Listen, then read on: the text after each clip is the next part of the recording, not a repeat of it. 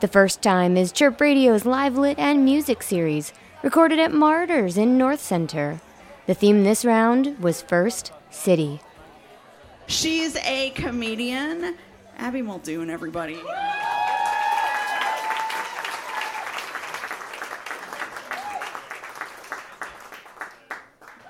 I should have known something was off.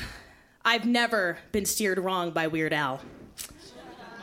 If you spend maybe, 5 minutes with me, you'll come to learn that I am the biggest Weird Al fan on the planet. The first time I heard his music as a kid, my prepubescent mind couldn't handle it. So you're telling me this guy with that big luscious afro and those big old glasses pays his rent by making up funny words to popular songs? A mother may I. And for the last 20 years, I've stayed a faithful, close personal friend of Al, which is the official title of his fan base. In fact, a couple of years ago, I did a show at Second City where the entire bit was that I fielded questions from the audience about Weird Al. If you think I don't know what his favorite breed of dog is, you'd be wrong. A lot of my friends think it's appropriate I love such a wholesome musician. Don't let the shaved head fool you. I'm a fairly wholesome person. I was a good kid growing up. I was raised Catholic, which was very important to my mom. She's always been a joyous follower of Jesus her whole life. Well, as joyous as someone with Irish Catholic kilt can be. But the thing is, my mom's not a regular Catholic mom. She's a cool Catholic mom. She curses like a sailor every year on our school registration forms. When it asked if any second languages were spoken in the home, she'd write in profanity. My mom would rather hear you say fuck than call someone stupid. Use your words to lift people up, she'd say. True story, my mom was fired as the 7th grade catechism teacher because the nun found out she was tying in plot points from South Park to get the kids to relate to scripture. Jesus works in mysterious ways. You see, my mom was a single parent raising 2 kids. She connected through Jesus, not through the fire and brimstone of a condemning God, but as the champion of the marginalized. To me, it's no surprise that she is a bleeding heart liberal. Growing up, I was taught you cannot be Christian and not support helping people. She'd go as far to say as you cannot be Christian and be a Republican. I didn't realize how rare of an upbringing that was until I started college in the fall of 2008 at Florida State University. Although being Catholic was a big part of my childhood, it didn't connect with me on a deeper spiritual level. So like most plucky 18-year-olds, I felt it was high time I found myself. And that included finding my faith as well. Within the first few weeks of school, one of my high school friends who also matriculated to FSU, a boy that I had a huge crush on, invited me to a campus ministry meeting. Think Christian youth group, but everyone there is old enough to be the youth pastor. In truth, I wasn't thrilled about going to GASP, a Protestant event. But keeping in mind the aforementioned crush, I said sure. I remember the first time going, walking into what typically served as a lecture hall during the week, now a pseudo-church service on a Sunday evening, with about 50 bustling college kids scattered around. In the sea of faces, I could see there were some kids saying hello, a few folks holding hands and praying, several groups laughing as they listened to their friends' hijinks. As soon as a few of them saw our first-time faces, they immediately came over and struck up a conversation. And I have to say, they were normal. Dare I say fun? As the campus pastor got up to speak, the crowd quieted and we found our seats. Now, I can't remember what he spoke about specifically. I'm sure the sermon started off with a relatable and just funny enough anecdote spoken over soft acoustic guitar. Hey, everyone. How's your heart? I know mine's a bit roughed up after that Bama game, you know what I mean?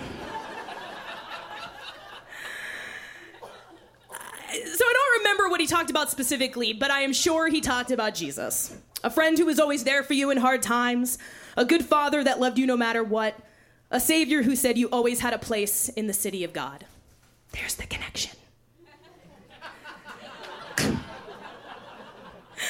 I felt something deep in me connect to that. I always thought spirituality was a private aspect of my life, but looking at this crowd of fun, cool college kids supporting each other, laughing together, and loving God, I didn't think that kind of thing existed.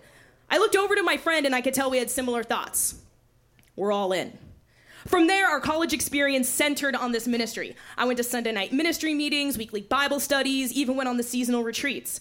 I, of course, had other friends through other organizations like my a cappella group, but my social circle was mainly comprised of other ministry members. We'd go to Whataburger at 2 a.m., they'd guide me through times of trouble. They were my chosen family. By my junior year, I played drums in the worship team, and that boy who had first invited me to the ministry had since become my boyfriend, thank you. He lived at the ministry house, an exclusive invitation only extended to the most dedicated and respected ministry members. If this was the city of God, we'd bought a house and we're on city council. However, I was still me, a loud and fiercely feminist woman minoring in women's studies. Upon joining the ministry, I immediately recognized some of our cultural differences. The first time I said fuck in front of them, I was convinced it was the first time they had heard that word. I didn't like how gendered it was. Anytime there was a shared meal, the women were served first. But you know what? Why fight against something that gets me cornbread faster? I thought, let it go. And I did always find it odd that there weren't any openly queer people there. But I would think, hey, they'd be more than welcome if they wanted to come. Now, I just may be jaded as hell at this point, but if I were hearing that, I'd be incredulous. But understand, I assumed my experience was the norm. No one in my social circle in high school drank, and when I watched Superbad my junior year, I thought, wow, Hollywood does not get it, as I went back to writing my Buffy fan fiction. And growing up Catholic, you become accustomed to individual believers having more progressive views than the doctrine. So in my head, it went without saying that, of course, these 20-somethings going to a huge public school in the year of our Lord, 2011, were just like me. But then Weird Al dropped a new single. It was April 2011, and Lady Gaga was in the height of her Born This Way acclaim. And Weird Al, of course, had to go after the fame monster. Now, not too many people know this, but Weird Al has no legal obligation to get permission for his parodies. However, he always gets the artist's blessing because he wants everyone to be in on the laugh. I was at the ministry house one day when I saw Weird Al posted a lengthy Facebook status detailing that after going back and forth with Lady Gaga's people, trying to secure her blessing for parodying Born This Way, permission was denied. He was bummed, but he also wanted something good to come out of his work. So he released his parody titled Perform This Way, which lampooned the extravagant and often wild costume she was known to wear. And he released it online to download for free. And because he knew the song was a gay rights anthem, he encouraged all who downloaded to make a donation to the Human Rights Campaign, America's largest civil organization working to achieve LGBT equality. Yes. I shot out of my chair with enthusiastic joy. I was so proud to see my idol be supportive of such a worthy cause. I got the attention of everyone at the house and regaled them the tale. When I was finished, everyone just sort of looked at each other awkwardly. The energy was flat. I was confused. I thought my friends would be just as excited to see a famous musician tangibly support a marginalized community. This is what Jesus would do. Amen. What was I missing? But I let it go. Then little things started to happen. Or maybe that's just when I started noticing little things. I'd be talking about a new reading I was reading in my philosophy of feminism course, and someone would remark, well, God did make women to be the helpers of men. When I asked if my friends supported same-sex marriage, I couldn't find one who said yes. When I pushed back and asked if they thought it was right a lesbian couldn't get married, one said, of course a lesbian can get married. To a guy. Looking back, I think it took almost 3 years for tension to rise because up until then, I wasn't a threat.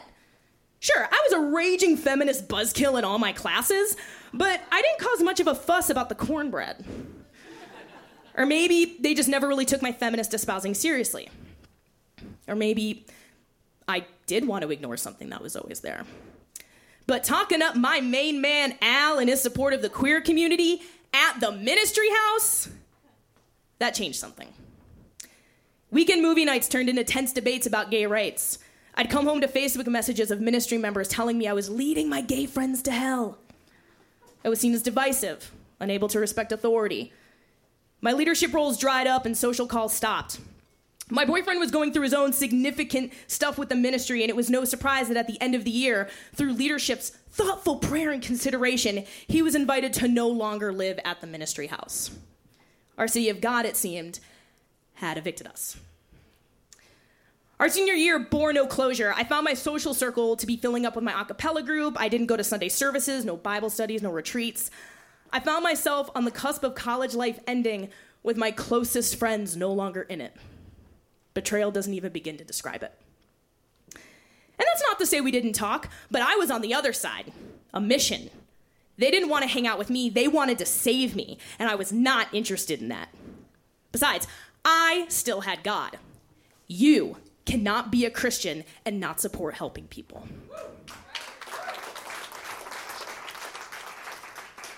While it was painful to lose so many close friends at once, I don't think I would have become the person I am today without that. I ended up going to grad school for gender studies, and now I work in LGBTQ affirming healthcare. I also get to conduct LGBTQ inclusivity trainings around the Chicagoland area. I take the lead on trainings for churches, wanting to be more welcoming and affirming of queer people.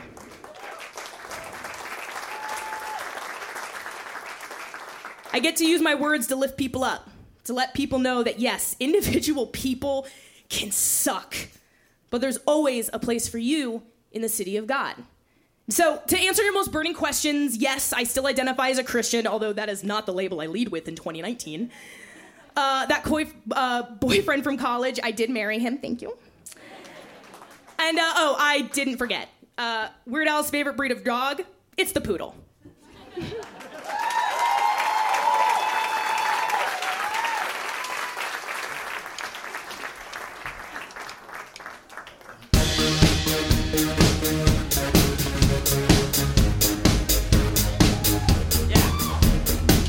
My mama told me when I was hatched, act like a superstar. Save your allowance, buy a bubble dress, and someday you will go far. Now on red carpets, well, I'm hard to miss. The press follows wherever I go. I poke your eye out with a dress like this. Back off and enjoy the show. I'm sure my critics will say it's a grotesque display. Well, they can bite me, baby, I perform this way. I might be wearing Swiss cheese, maybe covered with bees. It doesn't mean I'm crazy, I perform this way. Ooh, my little monsters pay, 'cause I perform this way. Baby, I perform this way. Ooh, don't worry, I'm okay. Hey, I just perform this way. I'm not crazy, I perform this way. I'll be a troll or evil queen, a human jelly bean, 'cause every day is Halloween for me. I'm so completely original. My new look is all the rage. Wrap small intestines round my neck, set fire to myself on stage. I wear a porcupine on my head, on a WHIM. For no reason now I'll sing in French. Excusez-moi, capitaine. Got my straight jacket today, it's made of gold and no, not because I'm crazy, I perform this way. I strap prime rib to my feet, cover myself with raw meat. I bet you never seen a skirt stay warm this way. Don't be offended when you see my latest pop monstrosity. Strange, weird, shocking, odd, bizarre. I'm Frankenstein, I'm Avatar. Nothing too embarrassing, I'll honestly do anything but wear white after Labor Day, 'cause baby, I perform. Hope you won't make it cliche if I go nude today. Don't call the cops now, baby, I perform this way. No reason I should regret all the attention I get. I'm not completely crazy, I perform this way. I perform this way, hey, I perform this way, hey. I'm always deviating from the norm this way, hey. I perform this way, hey, I perform this way, hey. I'm really not insane, I just perform this way.